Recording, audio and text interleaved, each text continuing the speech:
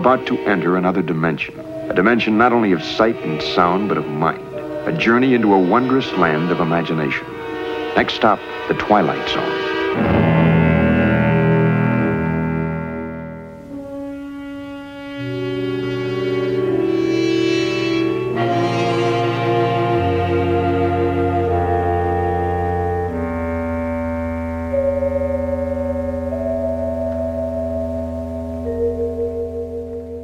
The place is here, the time is now, and the journey into the shadows that we're about to watch could be our journey. But it definitely was the journey of my guest tonight. When he stepped in front of the camera to play Mike Ferris in the first episode of The Twilight Zone, Where Is Everybody?, he had no way of knowing that what at that time was another job for a hard-working actor was actually a walk into the history books. I don't think I can describe how happy I am to welcome the great Earl Holliman to the Twilight Zone podcast. But although this is the Twilight Zone podcast, going into this interview, I wanted to speak to Earl about more than just the Twilight Zone. What got him there? What else had he done? Because this is a man who stood shoulder to shoulder with the likes of James Dean, John Wayne, Dean Martin, and the list goes on, because he is an actor who landed in the golden age of Hollywood and took hold of every opportunity he got with both hands. Now, when I spoke to Earl about setting up this interview, I don't want to embarrass him in case he listens to this, but he mentioned a couple of things to me. He said, sometimes when I get caught up in telling a story, I'll tell it for a while. But also, I'm 91 years old and some details, names and things will escape me from time to time. So that's all completely understandable. But when we did the interview, I can only describe Earl's recall as astonishing. He's referring to names, he's talking about places and dates and even conversations that happened over 60 years ago, and they roll off his tongue like they happened yesterday. And what I hope he realized by the end of the call was that he was concerned about talking too much, but to be honest, I hung on every word from this wonderful man and his magical stories of a place and a time that just doesn't exist in the same way anymore. But to hear Earl talk about them still with such fondness and enthusiasm, I would have happily filled 10 podcasts with his stories and it still wouldn't have been enough. So now the only person talking too much is me. Let's go over to the man himself, because the place is here and the time is now for us to meet the Twilight Zone's first lead actor, Mr. Earl Holliman.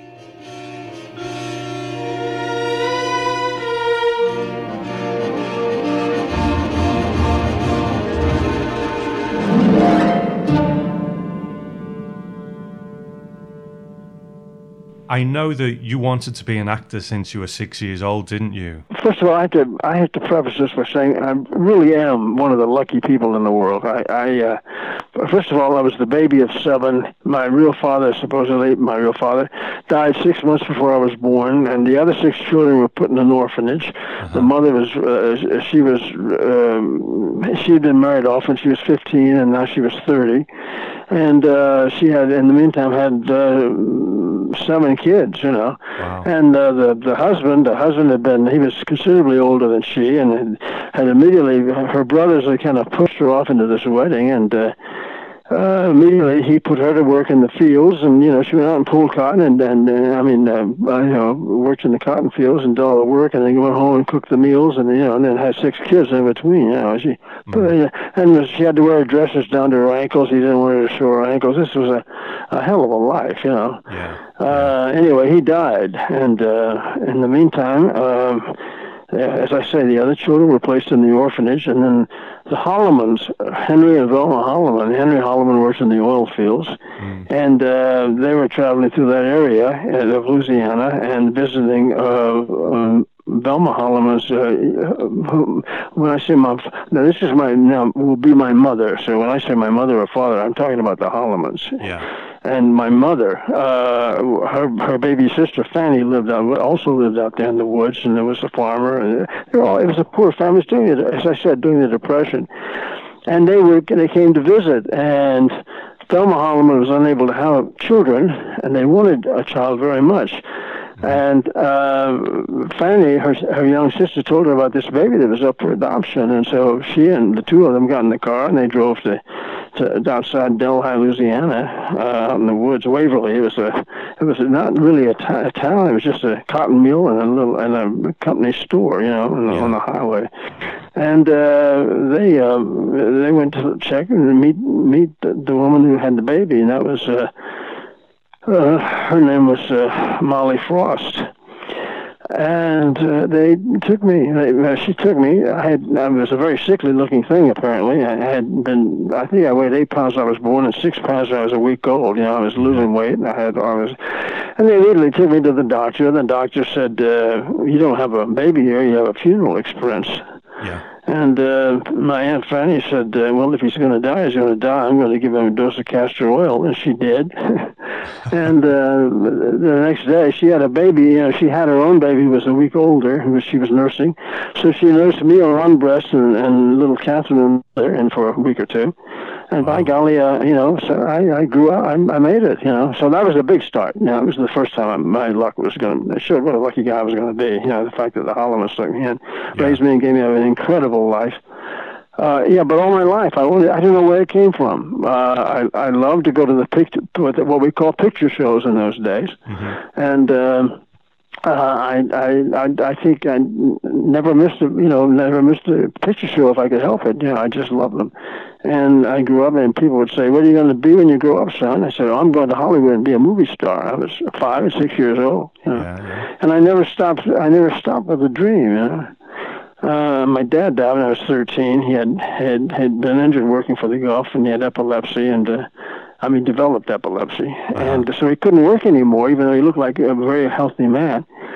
And we had ended up, we lost everything we had, and we ended up living in this little lake, on Cattle Lake, and in this little fishing shack. It was a one-room shack. It had a kitchen area, like an enclosed porch kind of kitchen, and we bathed in number 3 wash tubs in the winter, and we bathed in the lake during the summer, and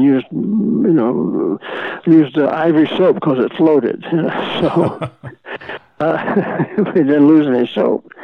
But it was a hell of a wonderful way to grow up. I loved it. We were right on the lake, and we swam and we fished, and I had a lot of friends, and I always loved school. I loved school, and I was a good student. I was a straight A student, and I just had wonderful. And I remember. I introduced the idea when I was about 11. We had lost it. Anyway, I had a couple of buddies, and we talked about we were going to make a home movie. We were going to get a movie camera somewhere. We had this whole idea about. I had read it in a magazine or something, and so we were going to try to do that. Never happened, of course, but we really worked on trying to do that. We were going to make a movie.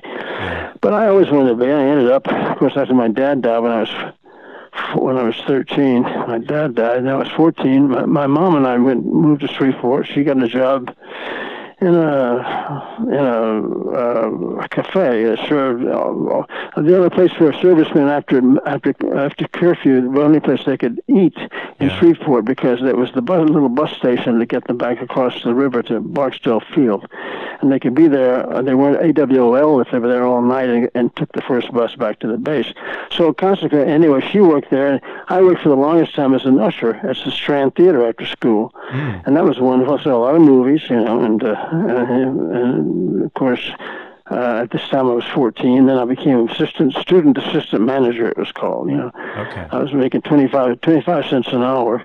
So big money. But my mother was working in this damn little restaurant. It was like a homebody restaurant. The biggest meal, the most expensive meal, was 25 cents. So you can imagine. Yeah. And it was run by Mom and Pop Flynn, and She worked from 4 in the afternoon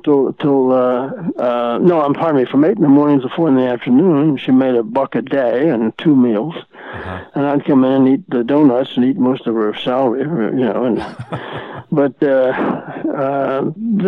I worked in a magic shop next door, and Ricardo and Cleo had been in Hollywood. They were magicians, a man and his wife, and they used me. I worked on the stage with them, and some of the appearances they did. I worked in their shop, and I wasn't getting paid. I was working for magic lessons, and I was 14 at this time, Yeah. And but anyway, then I quit. I ended up working at the night shift where my mother worked, and I went on at 11 o'clock and worked till 8, and she relieved me, and I managed to save $70, and it was from that. One of the soldiers there heard me say I was going to go to California. I was going out to Los Angeles to Hollywood, and he said, "Well, he and some other guys." He said, "Here's the address of my folks. You stay at their place in El Monte." It was a suburb, and what he really meant was they'll rent you a room. They have a room for rent. And anyway. I sort of ran away. I'm just bubbling on here. Stop me when you want to take a breath. This is gold. But I was determined to get. I had a buddy named Robert Shipp. Robert Shipp was prone to exaggeration. We were in the same class, but he'd gone out to visit his mother, who was separated from his father. His mother was out in California, in Los Angeles, and he came back talking about how he'd done this and all kinds of things, and how he'd been in a little movie. He really did, a lot of little fibbing, but he got me all excited about it. There was a thing at the time the war was on, and there was a thing at the time. In the meantime, my dad had died, of course. I think I said that. Yeah. But there was a program in L.A., in maybe all of California, I don't know. But because of the need for people to work in the defense plants, etc., if you were 16 years old, you could go to school 4 hours a day and then work for 4 hours a day in a defense plant, I was told. So I went up to visit my mother's sister, another aunt, an older sister, in Arkansas. And then from there, I left and I called mother and told her I was going to hitchhike out to California, and my aunt said she thought it was okay. And anyway, I remember I left. I sent a card to these people saying I'm on my way. I knew your son told me about you, and I'm on my way. Yeah. They were expecting a soldier, I had the second day I took a bus to Texarkana, Texas, and from there I hitchhiked, and the second day on the road was my 15th birthday, Wow. So I was headed for California. I was going to Hollywood. Yeah. And I did get out here. I was out here for a whole week. And of course, I walked around. I went out. The first day I got the old Pacific Electric Rail, or the trolley car and streetcar, and went into Hollywood. And I went, when I went seeing everything I could see. I walked from Paramount Gates, Columbia's Gates, Anyway, I ended up in front of Grauman's Chinese Theater, and even then, in those days, it was a huge tourist attraction. People always walking in the lobby, in the foyer, putting their feet in the stars' footprints and all that sort of thing, or trying to step on them. So I went there, and I had bought dark glasses because I equivocated dark glasses with movie. I thought that, I associated dark glasses with movie stars. And not only that, but I thought, I knew I was going to be crossing the desert, so... So I had my glasses on, and as I walked back and forth in front of Grauman's Chinese, and I remember having this thought. It's embarrassing, but I remember having this thought. I had my glasses on and my little short sleeve white shirt, and I'm walking back and forth in front of Grauman's Chinese, and I thought, I wonder who they think I am. I really did. I thought, God, I wonder who they think I am. Anyway, what's so ironic, and this is, I always, when I tell this story, it's like a dream come true story. When I walk there, we have something called the Walk of Fame. Have you been to Los Angeles or Hollywood? I have once, a couple of years ago. Mm-hmm.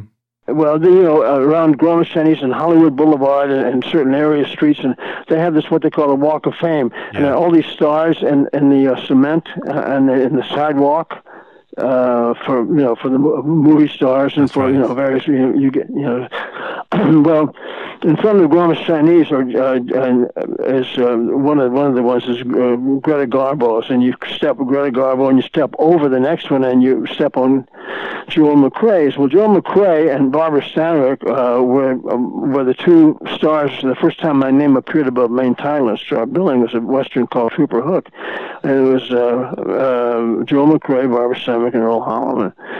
So that was exciting. It was from Greta Garbo. But now, what's ironic and what's so wonderful is that between Greta Garbo and Joel McCrea is Earl Holliman's star. Wow. So, it's just, to me, it's so amazing, It's just so amazing that the silly kid walking in front of the Gormish Chinese, and now he has his own star there where he was walking, and dreaming about all that. The dreams come true, You can, if you stay long enough, hang long enough, and work at it hard, and get a good lucky break. Yeah. But that break is so important. Yeah. Anyway, that was the first trip. And then from Hollywood, I went back home. I mean, I didn't have any star, without a star. I went back home and went back to high school. And 3 months later, I got my mother. My mother was going to get remarried. I got my mother to sign a thing saying I was 17. I convinced her that if I got into the Navy, I could finish high school in the Navy, and they wouldn't send me overseas until I was of age. And she bought it. And I would join the Navy. I was back in California. I went to boot camp. I was now still 15 years old. I was in the Navy, U.S. Navy. Mm-hmm. I went to boot camp, and then from San Diego, I came up to L.A. to go to radio school. There was a big armory, a huge armory that was naval armory that was turned into a communication school for radio operators and also signalmen. And every other night we had 5 hours liberty, and I would hightail it up Hollywood Boulevard, and I would go directly to the Hollywood Canteen. And you know about the Hollywood Canteen, I'm sure. And the first night there, I danced with a little Virginia. When I cut in, I danced with her for about 15 seconds, before somebody else cut in. But little Virginia Weidler, do you remember Virginia Weidler? In The Women, she was the daughter of Norma Shearer. Okay. If you ever saw that movie, I'm sure. And but she did a lot of things. She was under contract to MGM. But also on some of those nights, I remember there also I had a conversation with Joan Crawford. I mean, I stood in line to get her autograph. Wow. There was a milk. If you were a serviceman or a GI, it was all free. Everything was free. There was no drinking or there was no liquor in the place. Uh-huh. But there was a big. Every night you could either dance, you sit down on the dance floor, and there was some kind of a big show. Either Red Skelton or somebody was doing a big a radio show from there, or somebody was a bunch of stars were appearing. It was marvelous. Yeah. They'd have you go to the milk bar and or soft drink bar, and I remember talking to Joan Crawford, and she had. I said, "Would you sign an autograph?" And she said, "Who's it to?" I said, "To Ruth Eleanor." She said, "And what would you like me to say?" Henry. She was my first name. She said, "How about Henry?" Was here at the Hollywood Canteen and misses you very much, Joan Crawford. I said, "That's wonderful." So I said, would you do another one? She said, "Yes, who's this to?" I said, "This is to Marcel." And she said, what can I say to Marcel? I said, "Oh, the same thing." She said, "Oh, a wolf, huh?" It was this is my conversation with Joan Crawford. Yeah. And I also had a nice long talk with, a long conversation with Susan Hayward, and Yeah. I mean, you could talk to the stars who were there, and I remember, and some of the people I talked to and saw there years later, I would work with, of course. Yeah. And my God, it was just incredible. I've had such an incredible life, and everything. It seems like everything has been. Instead of turning right, going left, and that happened to be the way to go. Yeah. It was always. I always seemed to somehow make the right decision, and luck out of nowhere. When I was going to the Pasadena Playhouse, this was the second, after the Navy, my mother told them after I was in a year, she found out they were going to send me overseas, and she wrote and told them, and they sent me home. Mm-hmm. And I went back to high school, finished high school, played the lead in the senior play, and I was the president of the senior class. Yeah. And then I went back into the Navy, for 2 more years. And while I was in Norfolk, Virginia, they had me on temporary additional duty off my ship, and I was handling. They sent me to teletype school as well. So I was handling messages for all the ships at sea, and all the ships in dock. And they formed a theater on the base. Norfolk, Virginia was a big city. Thousands, hundreds of thousands of servicemen. Marines and sailors, and incredible. It really was. Yeah. And they formed this on the base. They formed this theater to do plays. They had this wonderful woman who came from the Northwestern University, and Stoner, Mrs. Stoner, and. They did You Can't Take It With You as their first play on the theater there on the base, and they had auditions open to all military personnel in the area, and I auditioned, and I got the part of the Jimmy Stewart role, the young lead guy, Right. And then after that, they did another one called Mr. and Mrs. North, and I got to play Mr. North. And all the time they were working around me they were arranging my schedule so I could still do my work, but anyway, this is long and boring, and I'm so sorry to do all this to you. Well, the thing is, Al, this is a time, in movie history that is so interesting to so many people, because, they call it the golden age of Hollywood, and it really was, wasn't it? The names you've mentioned so far, these are legends, aren't they? Well, yes, they are. And, what's so interesting is that, when I was doing Policewoman, we're jumping way ahead now, but when I was doing Policewoman, this buddy of mine, another buddy, and there were 3 out of 4, 1, 2, 3, 4. There were 4 of us, 5 of us altogether, actors. But I was the only one who had a series at the time. I was working regularly, and we opened this theater. And my buddy Pat Baldoff, former, he was in Korea and all, and he'd come back, and he was an actor studio guy, and director and actor, and he'd done a lot of dinner theaters around the country and small theaters, and as an actor, but also as a director. And he always wanted to run the best. He always had a dream about having the best dinner theater in the country. And he would scout around it. Well, he came up with a dinner theater that had been built in San Antonio, Texas, out on the outskirts, on the second rim around the city. And it was a terrific theater. And we all bought it. We all became. I was a 60% owner of it, And consequently, it's called Old Holland Fiesta and Playhouse. And we had June Allison, Lana Turner, Cesar Romero came 3 times, Van Johnson came twice, and they'd go for 5. We had 52 weeks a year, and we ran our shows for 5 weeks.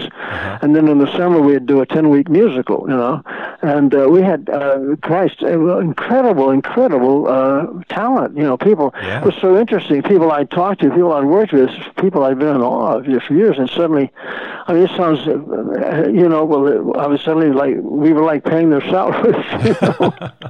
It was amazing.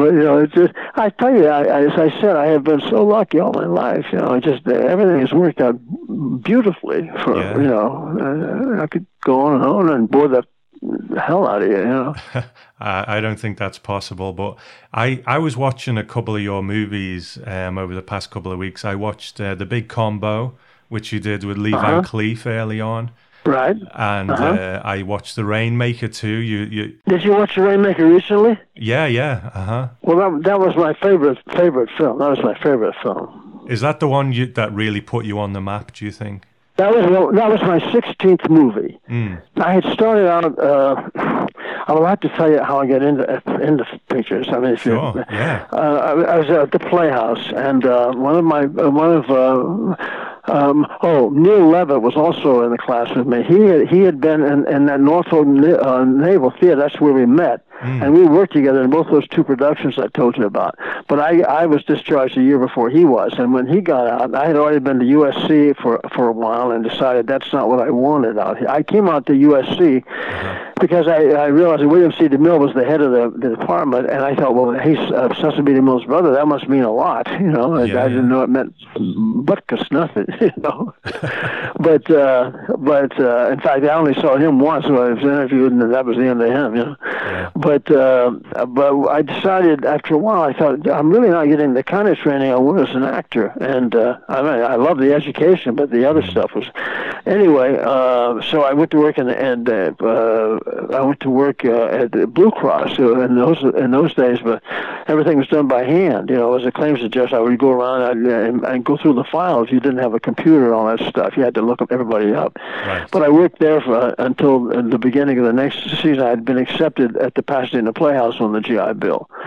So that's where I really got my training, and that was terrific. It was wonderful. And Neil Levitt and I Neil Levitt came out, and he went off to school, and we were in the same class.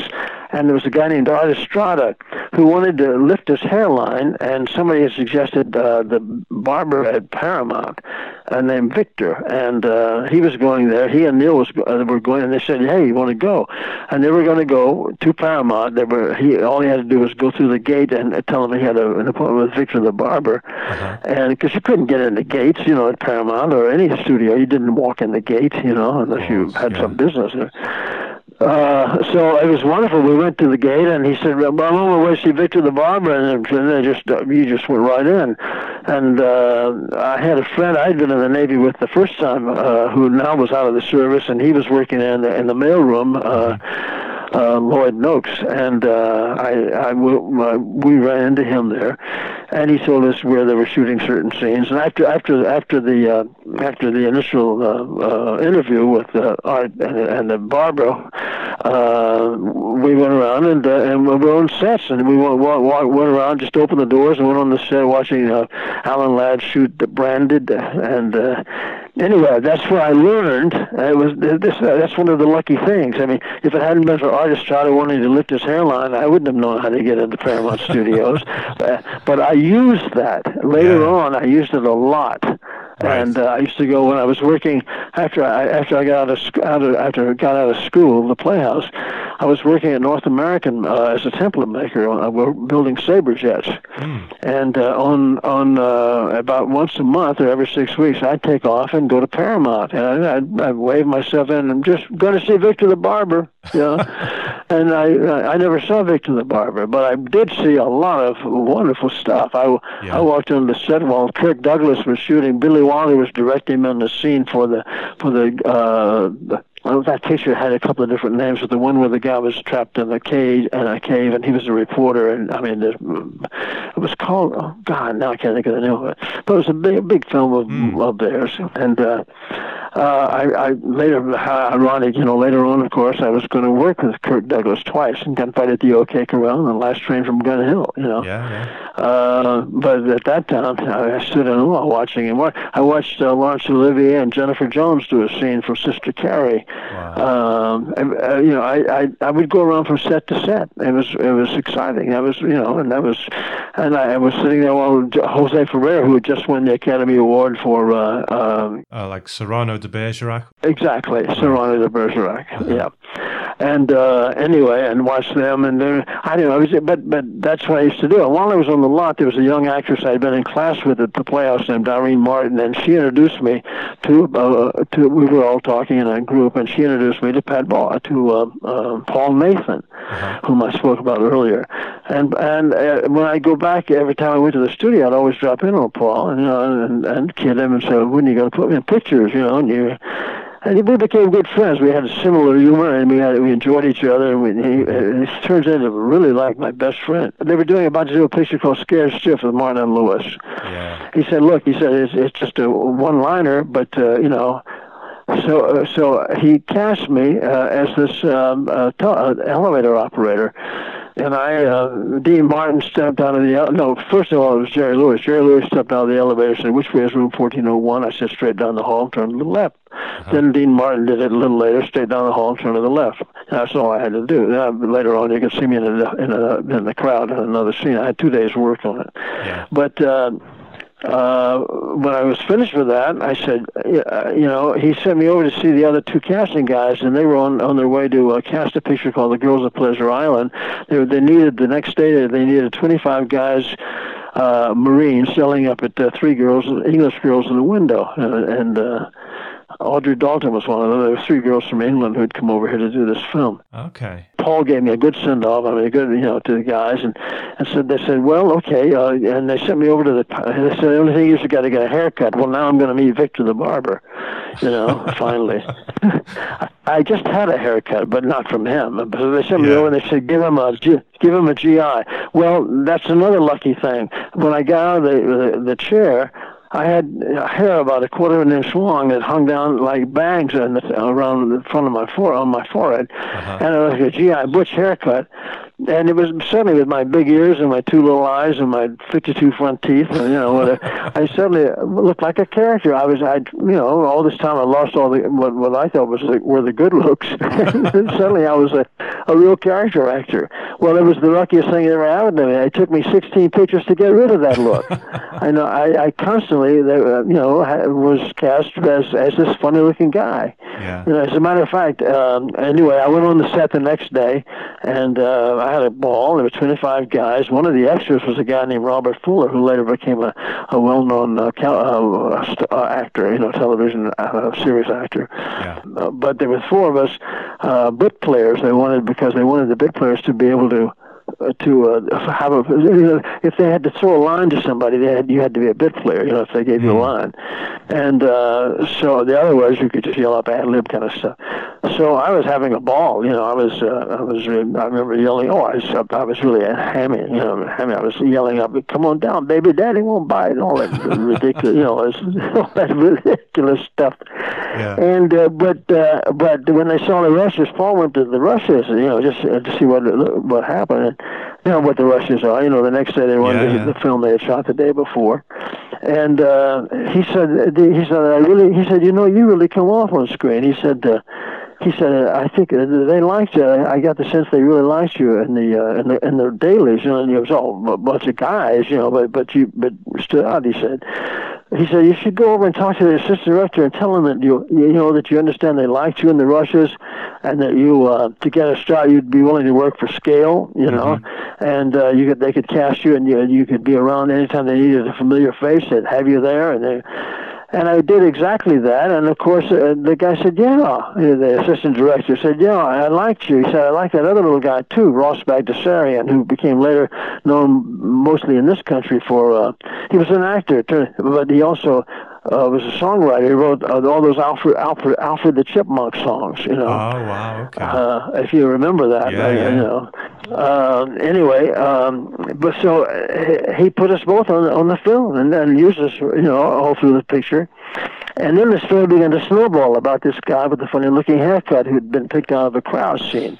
And I got a call from an agent. And then Paul spoke it to me to two of the big guys. One of the big guys at William Morris, Jimmy Townsend, and one of the big guys at Sam Jaffe, which was Phil Gersh, both top agents. Yeah. And he gave me a big song. He gave him a big song and dance about what a good job I'd done. I was so scared stiff and all this stuff. And anyway, I made up a story and went in and acted a part. I mean, I was a lot. Actually, I was a little shy, but I had to get over that. So I created this guy. I was now working in, at that time I was working in. Also, if I got a regular job, I'd have to leave my. If I got a picture, I'd have to leave a regular job. I had I was now selling. I was in edge of Beverly Hills, and we were working in a little plant where we made oxygen therapy units for people with lung diseases. And anyway. And I went and I told him about how I was working to be the president of this organization, and I was going to, I was really gung-ho, and I don't know. Anyway, Jimmy Townsend said to me at William Morris, he said, I like you. He said, I'd be willing to sign you. He said, but he said, I'd like to change your name a bit. I said, really? He said, yeah. He said, Holloman's a hard name to remember. But I said, he said, we're working on it. Anyway, I left his office and I went directly to meet Phil Gersh at the other office. And at the end of our conversation, I did pull the same act with him. And at the end of the conversation, he said, I'd like to sign you. He said, but I think I'd like to change your name. I said, I know Holland was a hard name to remember. He said, no, Holland was a good name. He said, Earl. He said, I don't like Earl. So I decided at that moment to keep my name, not to change anything. But he took me out, within 2 days, he took me out to 20th Century Fox. I met Robert Wise, who was just about to direct an action film starring Richard Widmark called Destination Gobi. And it was all took place in the Gobi Desert, supposedly. And about 7 Navy weathermen who were out in the desert, And we get involved with Mongols and all kinds of things. It was a very exciting film. And I got cast. They cast me. And it's funny that when they were trying on wardrobe and they put a hat on me, and the producer turned to the director and he said, "Are you sure you want to use?" And he said, "That way you lose the hair. You don't see the hair." So that's what I'm telling you about the hairline. About the funny looking haircut. So that's how I got into pictures, and from then on, it was just one thing after another. And when. The thing about that, I was doing that Gunfight at the OK Corral, and I'd heard about the Rainmaker. I mean, I knew about the Rainmaker, and I'd gone to see it on the stage, and I knew that Albert Salmi had turned down. He wasn't. He told Hal Wallis he wasn't ready. He didn't want to do films at that time. Yeah. He had played Jimmy on Broadway. He was wonderful, and. Anyway, several people kept saying, we just saw the Rainmaker. I said, what a great part for you, Earl. A perfect role for you, what kind of stuff you've been doing. When the time came, I was working on Gunfight at the OK Corral. I was playing the deputy to Burt Lancaster. I was playing Charlie Bassett, his deputy.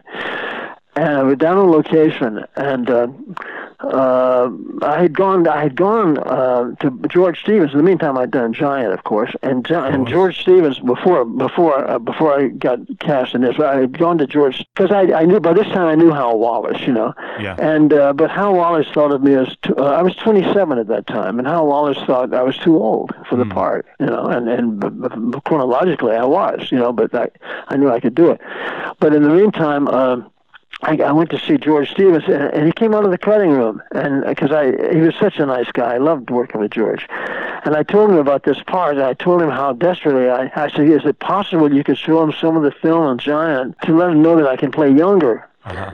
And he said, yeah, I'll do that. He said, promise me. But unfortunately, there was a feud going, and had been for a long time, between Jack Warner at Warner's and Hal Wallis. And it came from the night that Jack Warner, when Wallace got the producers got the Academy Award for Casablanca, and Jack Warner asked him to see it, and he never gave it back to him. So, but anyway, they had this little kind of running feud, and Jack Warner wouldn't let any piece of the film of Giant off the lot. He said no.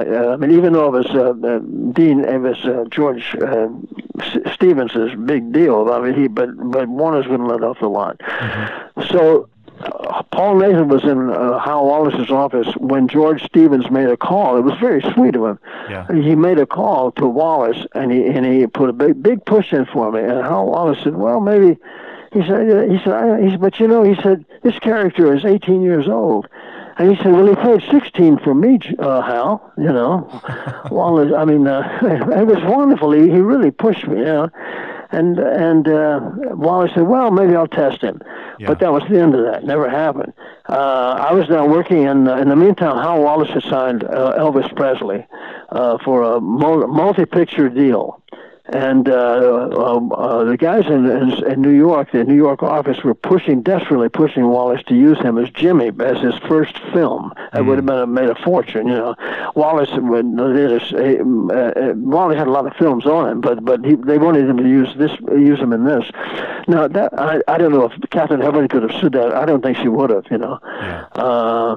Because I really don't. But I got a call from Paul. I just finished shooting a scene with Kirk Douglas and I was all through to come back. I could come back. And Paul said, get back as quickly as you can. He said, Wallace isn't going to test you.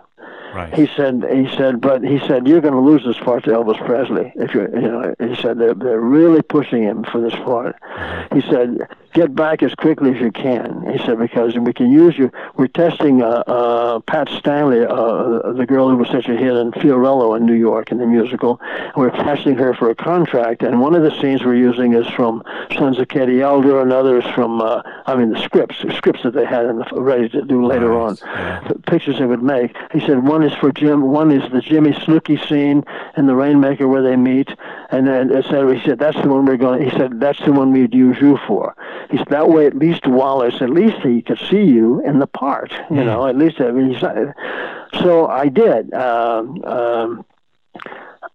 We tested. Pat and I met, and we ran the scene, and we did the scene. And when they ran the rushes the next day, in Richard Nash, who'd written the play and was also doing the screenplay, he was sitting there with Hal Wallace, and he was sitting there with Joe Anthony, who was going to direct the picture. And in Richard Nash pointed to me on the screen, and this was one of those lucky things. He said, "That's the boy I wrote it for." Wow. Now, he didn't mean me particularly, but he meant what I was doing with the part, Right.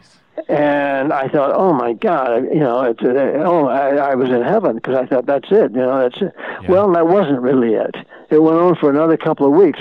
And in the meantime, I got an offer from Fox to do a picture called Sound of Bugles, which was a war story with Terry Moore and Robert Wagner. And it wasn't a great part. It was a nice part, but not a good part, not a wonderful part. Nothing exciting really. Yeah. And Paul called me at the office, and he said, Earl, he called me at home. And this was a few days, after that. He called me one day at home. He said, Earl, he said, I tell you what you got to do. He said, you are on the edge of losing this part. He said, despite what the screenwriter said, they are pushing Wallace so hard to get Elvis into this movie, And he said, I'm going to tell you what you have to do. He said, call up Ronnie Lubin, who was representing Paramount for the Gersh office for my agent. Yeah. And he said, tell him he's got to go to Hal Wallace and tell him that Earl has been offered this great part at Fox, and he has to let them know right away he's going to take the part. He said he was so excited about playing this role, but you've kept him on. He said we have been told tonight. So he said we have to know by 6 o'clock tonight if you're going to use Earl or not. And Ronnie said, I can't do that. He said, I can't do that to him. I can't say that to Mr. Wallace. He was scared, really scared. I said, you got to do it. You got to go and you got to do it. Paul said, you got to do it. Well, he did. And then I got a call from Paul. Mm-hmm. Paul said, Earl, he said, if the phone rings, don't answer it. He said, Wallace is going to try to call you. He said, if it rings once and then there's a pause, but then you can pick it up. But don't pick up the phone today unless it's that kind of a code. Right. So I sat all day and he called me. Paul said, Wallace called him in the office and said, where's Earl? And Paul said, he's home. How? He said, well, he's not answering the phone. And Paul said to Hal Wallace, he said, he doesn't want to talk to you, Hal. Really? He said, he doesn't want to. He said, well, why do you want to talk to me? I mean, but knowing Wallace, I mean, he was a little perverse at times. He said, why do you want to talk to him? He said, because he said he was so excited about this part. Everybody said he was perfect for it, and the screenwriter said that's the guy who wrote it for. Yeah. And he said, and wow, Earl has been so excited all this time and preparing and he said, it's nice. He realizes that you just kept him hanging, and he has this great part at Fox that he's going to accept. Mm-hmm. Well, at 6 o'clock the phone rang once. Then it rang again. After a pause, it rang again. I picked up the phone, and Paul simply said, you got the part. Wow. That's how I got Jimmy. It's just, it's having somebody on your side. Yeah. Wow, it all worked out so well because you won an award for the movie and everything, right? I tell you, all the talk was about the Academy Awards, and I didn't believe in taking ads. You know, I mean, they were always taking ads, and I said, no, if I deserve it, I'll get it. Yeah. You know, I mean, even the assistant director, as we were doing the last scene, he said, do a good job on this scene. He said, because you're going to get an Academy Award for this part. Anyway, everybody seemed to think. As a matter of fact, Tony Quinn, who won the Academy Award for Lust for Life that year, in the same category, supporting. He was Paul was at the table when they were having it with Hal Wallace and the agent, the press agent for Tony, because we were shooting a hot spell at that time, and I was playing Tony Quinn's son. And the press agent pointed to me. He said, "There's the one. That's your competition right over there at the next table." Yeah. Well, as it turned out, I wasn't his competition because in those days, that was the last year that all the nominations were not made by Academy members, they were voted on by Cabinet members, but the nominations were made simply by actors. Right. And there were like 16,000 members of the Screen Actors Guild, and actors are kind of known for not seeing it. Everybody can't see everything, you know. So the picture came out at the end of the year. Now I did beat Tony out on. I mean, they had Herbert Lom from War and Peace, and 2 stars from Baby Doll. Okay. And I can't know their names. But you know, I mean, and Tony Quinn and myself, we were the 5 guys nominated for the Golden Globes for the supporting award. And yes, I did get it. But the night of the awards, they were so sure I was going to get it. This was after I'd already gotten the Golden Globe, or had been named to get the Golden Globe. Yeah. They sent me they had me interviewed by Luella Parsons. I was sitting on the couch with Luella Parsons and B.B. Klein, the woman from Paramount's press department, who took me there, was to come over, go to the phone, call, get the winners, come back, and congratulate me on being nominated. That's how sure they were, you know. Wow. And she came over and she said to me, "You weren't nominated." I can't tell you what a heartbreak that was. Wow. You know, I really, it was such a, I smiled, and she commented about how, Luella just talked about how, listen, you're just getting started. She was so excited that Robert Stack had been nominated. Yeah. Luella said, "Oh, you've got years ahead of you." But what people don't realize that those parts don't come along, you know. I mean, you gotta have it on the page, but you just can't make it up as you go along, you know.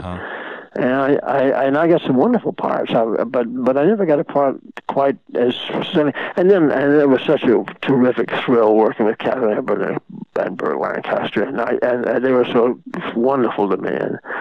I think I told you about Burt taking me to lunch one day, didn't I? No.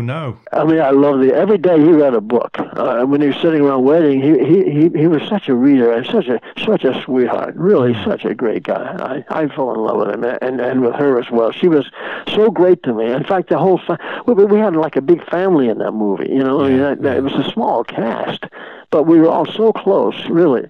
And Kate was, you know, I got to know her so well, and Burt took me to lunch one day, and he was telling me I should really work out. You know, he was talking about, you know, he as you know, he was an acrobat, you know that. Yeah.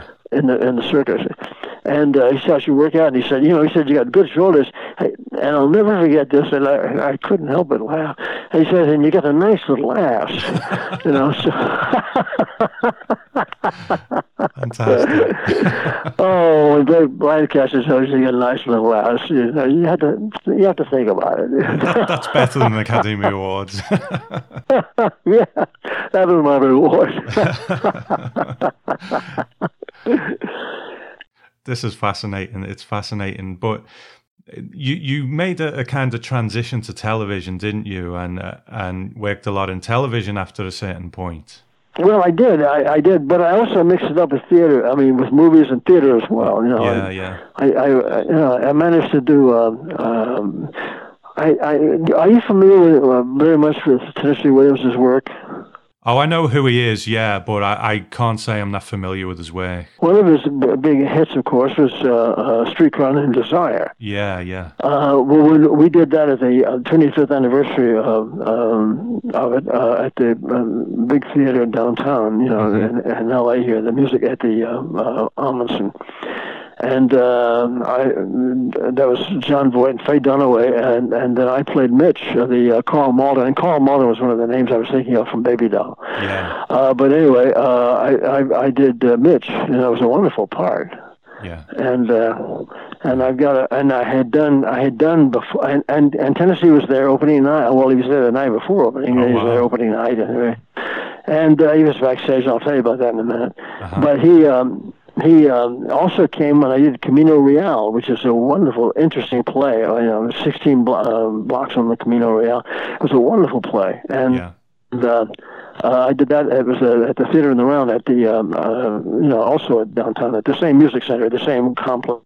They have that was the projected stage on the audience.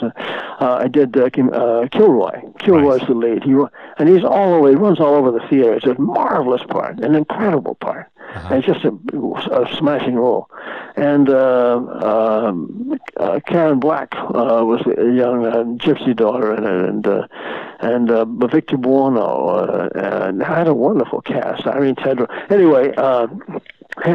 Tennessee came to see it 11 times. Wow. Okay. Yeah, he really did 11 times. And on opening night, he was there, as I said, the night before opening to see the press night of Streetcar. And the second night was the opening night. Afterwards, people standing back in the hall, in the corridor behind the stage, and it's a big place. It's really a huge place down there. And we're all standing in the hallways, and people talking and congratulating and all this.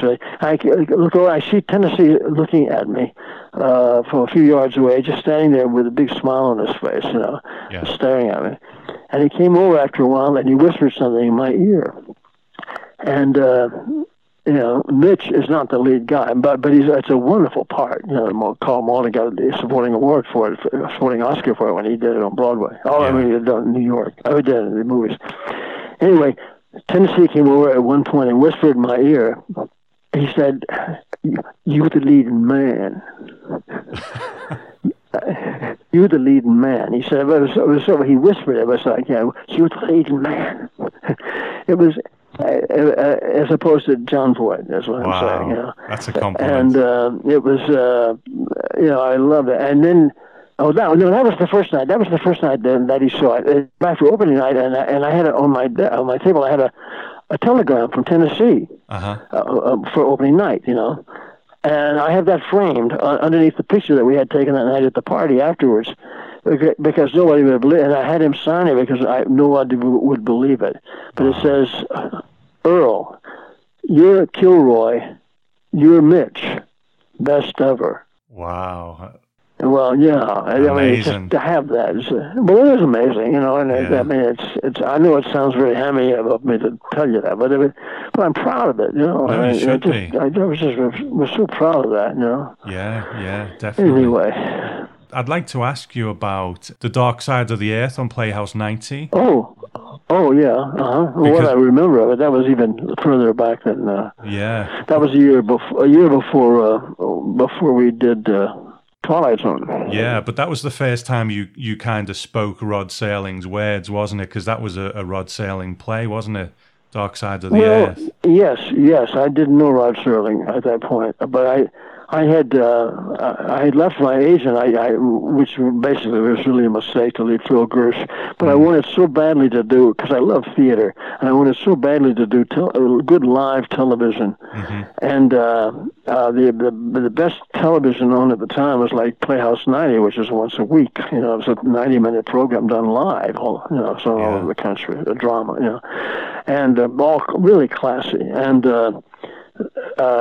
so I left them, and then because MCA wanted to sign me, and I went to MCA, And the very first morning, they had me meet their Ethel Wynett in the office. Ethel Wynett was the assistant to John Houseman, you know, and running Playhouse 90, taking care of casting and all that. Yeah. And they cast me in The Dark Side of the Earth, and I was cast with it was Rod Serling had written the script, and Arthur Penn, of all people, directed it. Yeah. And I co-starred with 3 Oscar winners, Dean Jagger and Van Heflin and Kim Hunter. And it was a very classy event, you know.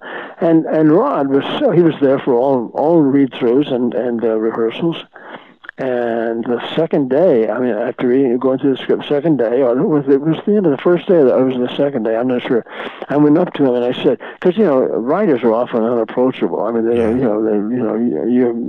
they feel like actors should stay in their own little corner, some of them, you know. And I'm never shy about making a suggestion if I have one, you know. And I went up to Rod and I said, you know, I feel like I'm missing a scene here. I said, I'm playing this captain who ends up, who is such an admirer of this General Van Heflin. And at the end, of course, I have the General and the other 2 people, I mentioned Dean Jagger and Kim Hunter, have them all shot, you know. And so that's how I have to. You've seen it, I assume, have you? I've not been able to find it. I haven't been able to see it, no. Well, I don't know whether you have to do that, but it's.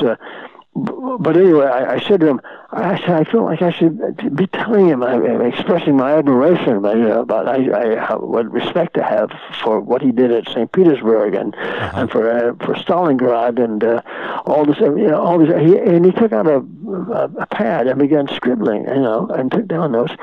And by golly, the next morning when I walked in, he handed me the page that he had written, almost word for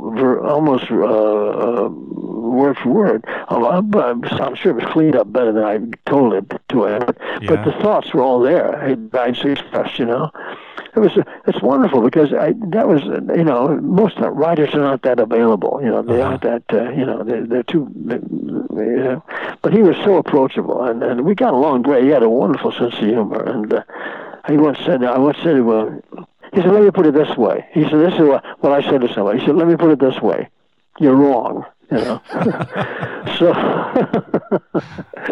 but he did. He had a wonderful sense of humor, and he was such a sweetheart. He was such a delightful man. He really was. I had such admiration for him, and of course for his work. Yeah. He did some wonderful stuff, and he fought like the devil to get that. You know, I mean, I didn't realize it when we were doing Twilight Zone. Well, what happened is, I think I told you, but. A year after I did that, I was hired. I was told that Ethel Wynett was offering me a role in the Playhouse 90 a year later, called The Return of Ansel Gibbs. I think that was the name of it. And it was with Melvin Douglas, who played my father, and Mary Astor, though we had no scenes together, played my mother, and Diana Lynn played my girlfriend or something. Anyway, but I really didn't like the part that one. I mean, it was an interesting part, but I said, I don't really understand the character. I said, it's something about the character. I don't really get it, you know.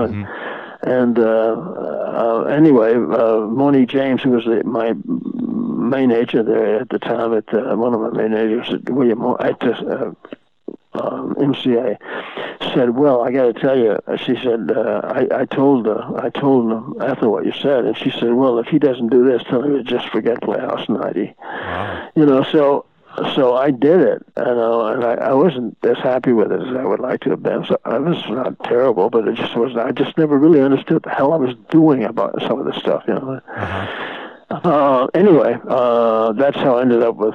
But the nice thing, luck came in again. If I hadn't done it, I probably wouldn't have done Twilight Zone. Right. Because it was, you know, after rehearsing, I think I told you this, after rehearsing that one day, I mean, one day, one of the first couple of days, I walked down through the parking lot to go home, and I ran into Rod Serling, whom I had not seen for a year. And that's when we began to talk, and he told me what he was doing, and and about this, and he said science fiction, and I said, well, it's.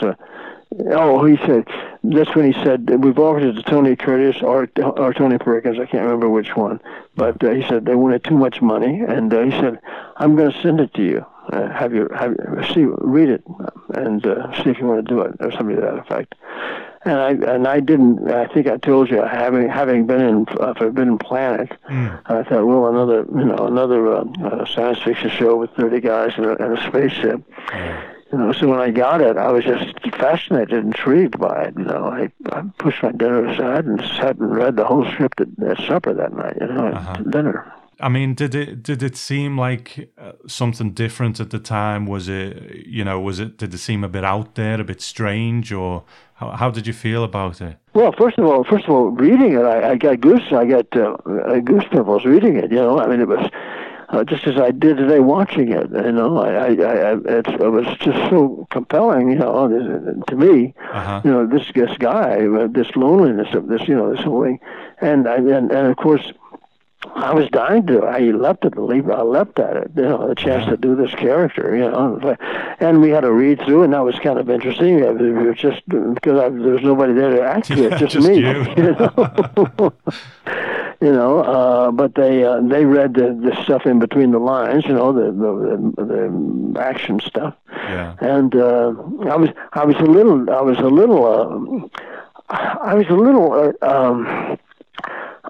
concerned because I'd never done. I had somewhere along the line I did a 2-character play. I don't know if it was before that or after that. I think it was before though. The one with Sessue Hayakawa. And I told you about that, didn't I? Mm-hmm. Well, Sessue Hayakawa, did you see the Bridge on the River Kwai? Oh, of course, yeah. Uh-huh. Well, he was the colonel of the prison camp, but he was also back in the end of the 20s and in the 30s. He was a big star here in Hollywood. I mean, he was a big star. And when the war broke out, he went to live.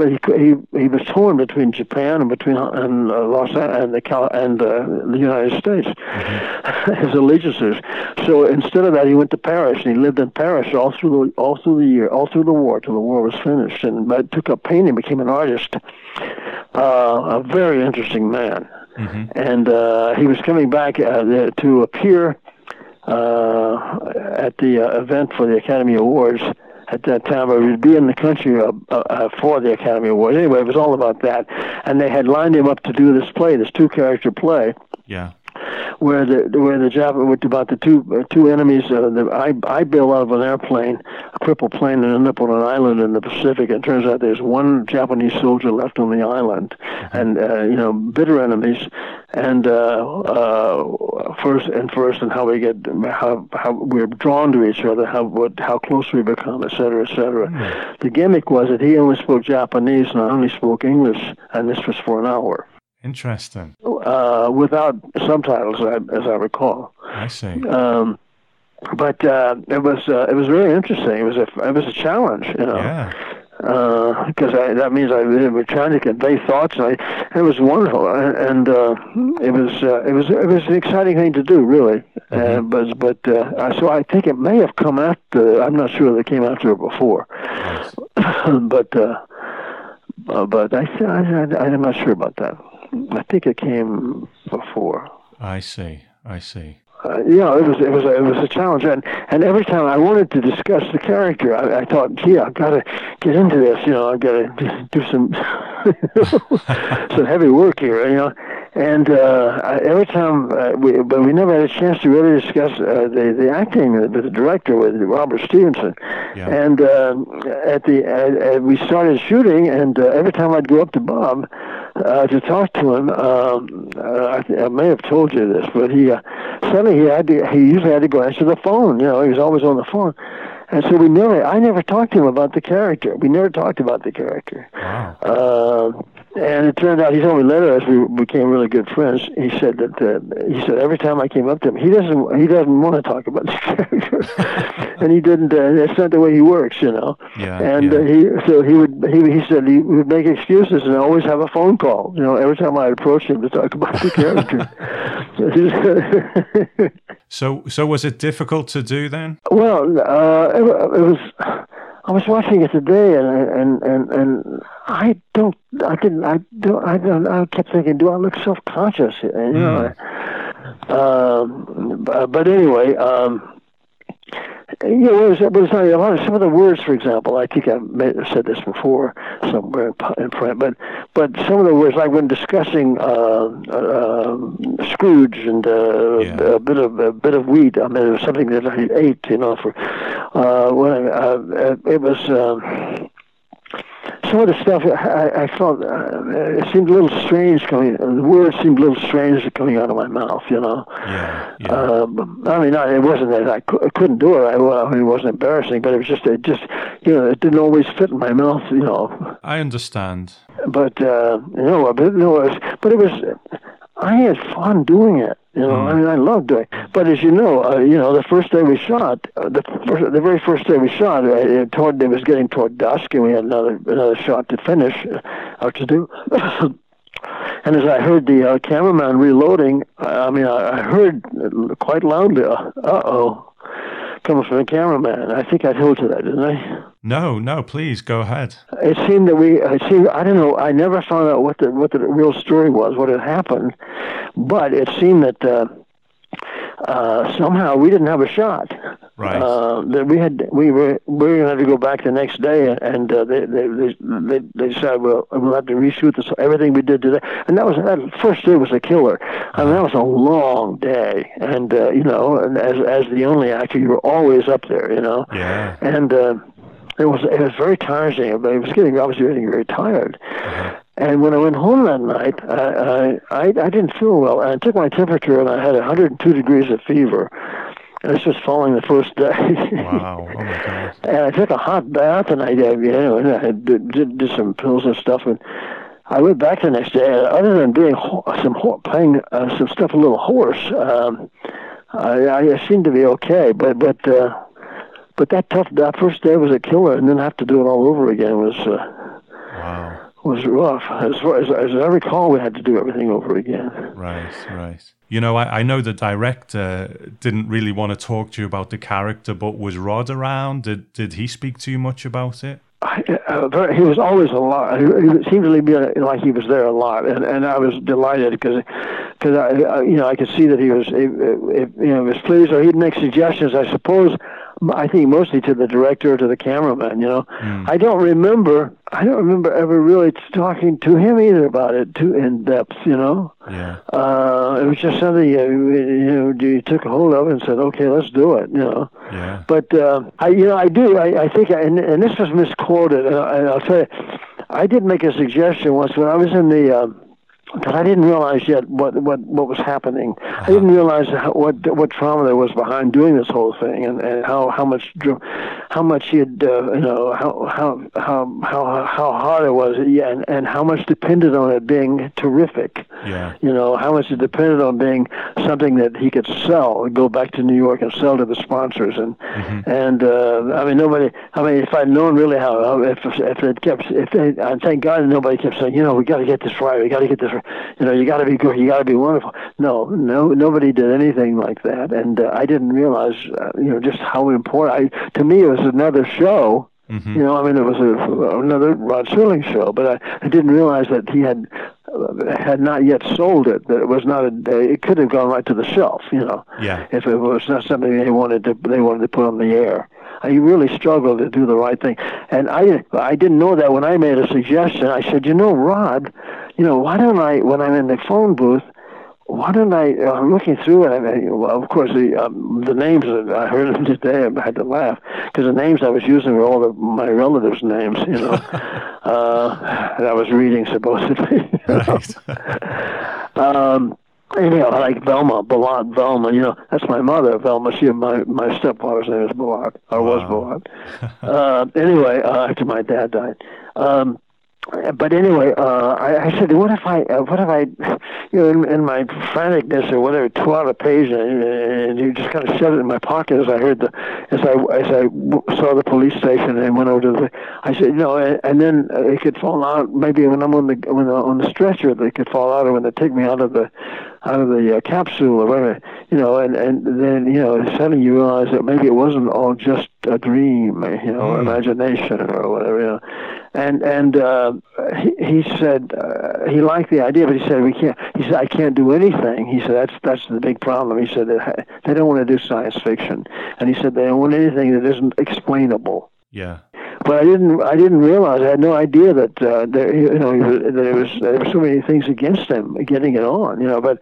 But he actually really did a sale. Have you seen that? Well, do you have the definitive Twilight Zone collection? I do. Is that where they have the book? And there's a book there, and then maybe that's by Zicree. And then there's also the original his sales pitch to the that's network. Right. Yeah, that's right. And then he goes in that. He leads into Where's Everybody? Yeah. Okay, well that's what I was looking at.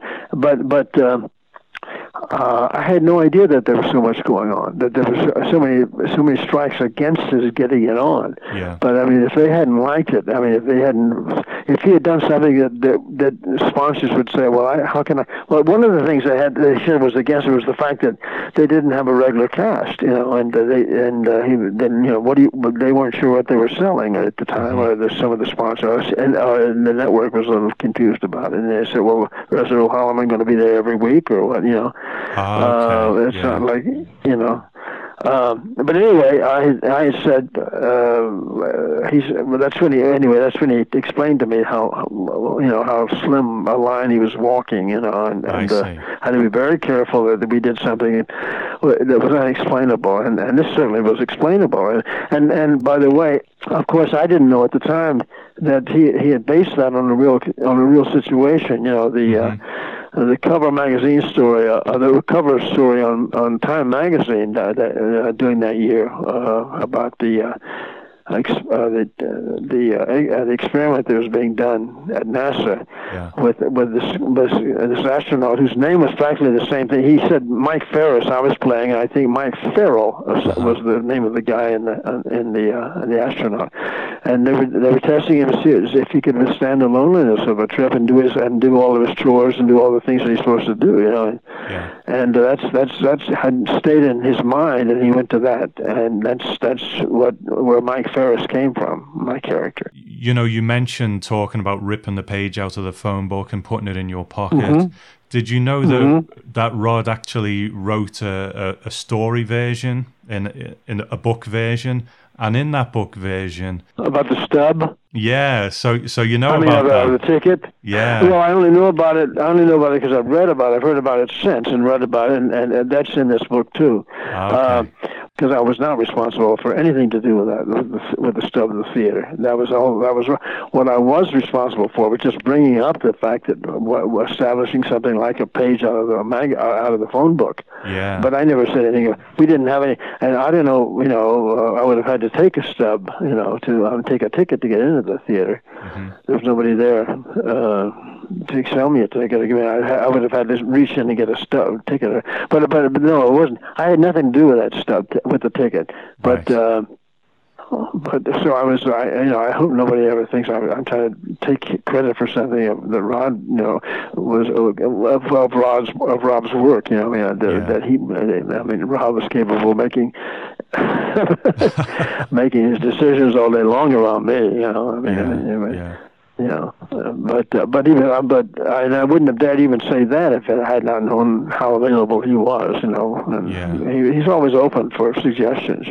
So before we spoke, you were actually watching the episode. So how does I was watching? Yeah. How does that feel now? What do you think of it? Well, I've seen it a number of times through the years, but not really lately. Sat down and I don't remember. It's been many years. I don't even remember if I ever really saw. I never saw that sales pitch that he does before. And talking about the three of the shows or four of the shows that they would be viewing some of his stories. Yeah. But I'd never seen any of that. Yeah. But when Where's Everybody came on, I found myself reliving all those moments. And also, I guess it's my old age, but I certainly had tears in my eyes watching it. Yeah. It brought back a lot of sweet memories and fun. I don't know. I was watching this. I was Mike Ferris partly, and partly Earl, and whatever. But I was enjoying it a lot. And I was just, as I said, chilling. I was just giving myself that ice cream parlor bit. Yeah. Well, I know you did the DVD a few years ago, didn't you? The DVD commentary. Do you think that might be the last time you saw it? I know. At the time they called me in to do when they were going to release or re-release the Twilight Zone. I think it was the beginning of that sort of thing. This was a handful of years ago now. And and he asked me to do a running commentary. I had never done that, and then I wasn't really prepared to do that. And I really did a lousy job of watching the show and commenting on it as I was watching it. I really had no. I was not educated as to all the ins and outs and things that maybe I should have talked about. But I thought it was pretty dull. Hopefully that wasn't what you heard. No, I think you're too hard on yourself, Earl. It was a good commentary, believe me. It was a good one.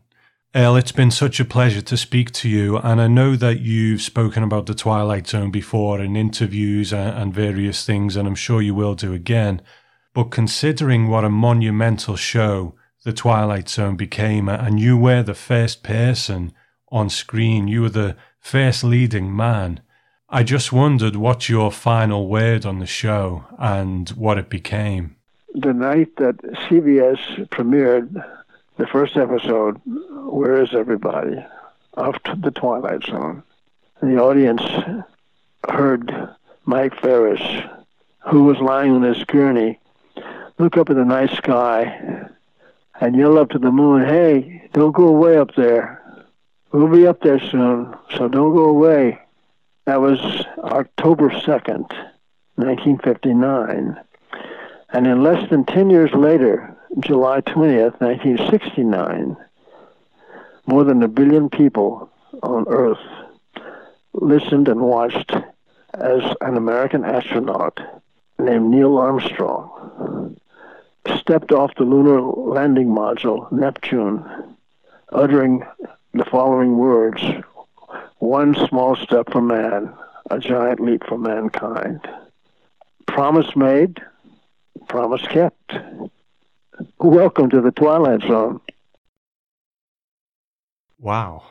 Earl, I've got tears in my eyes, to be honest. That was beautiful. That was absolutely beautiful. Thank you. I feel honored to have actually been here and heard you say that. But I want to thank you not only for speaking to me today, but, for the happiness that you've brought to millions of people during your career. And from the thousands of Twilight Zone fans, thanks for being our first leading man.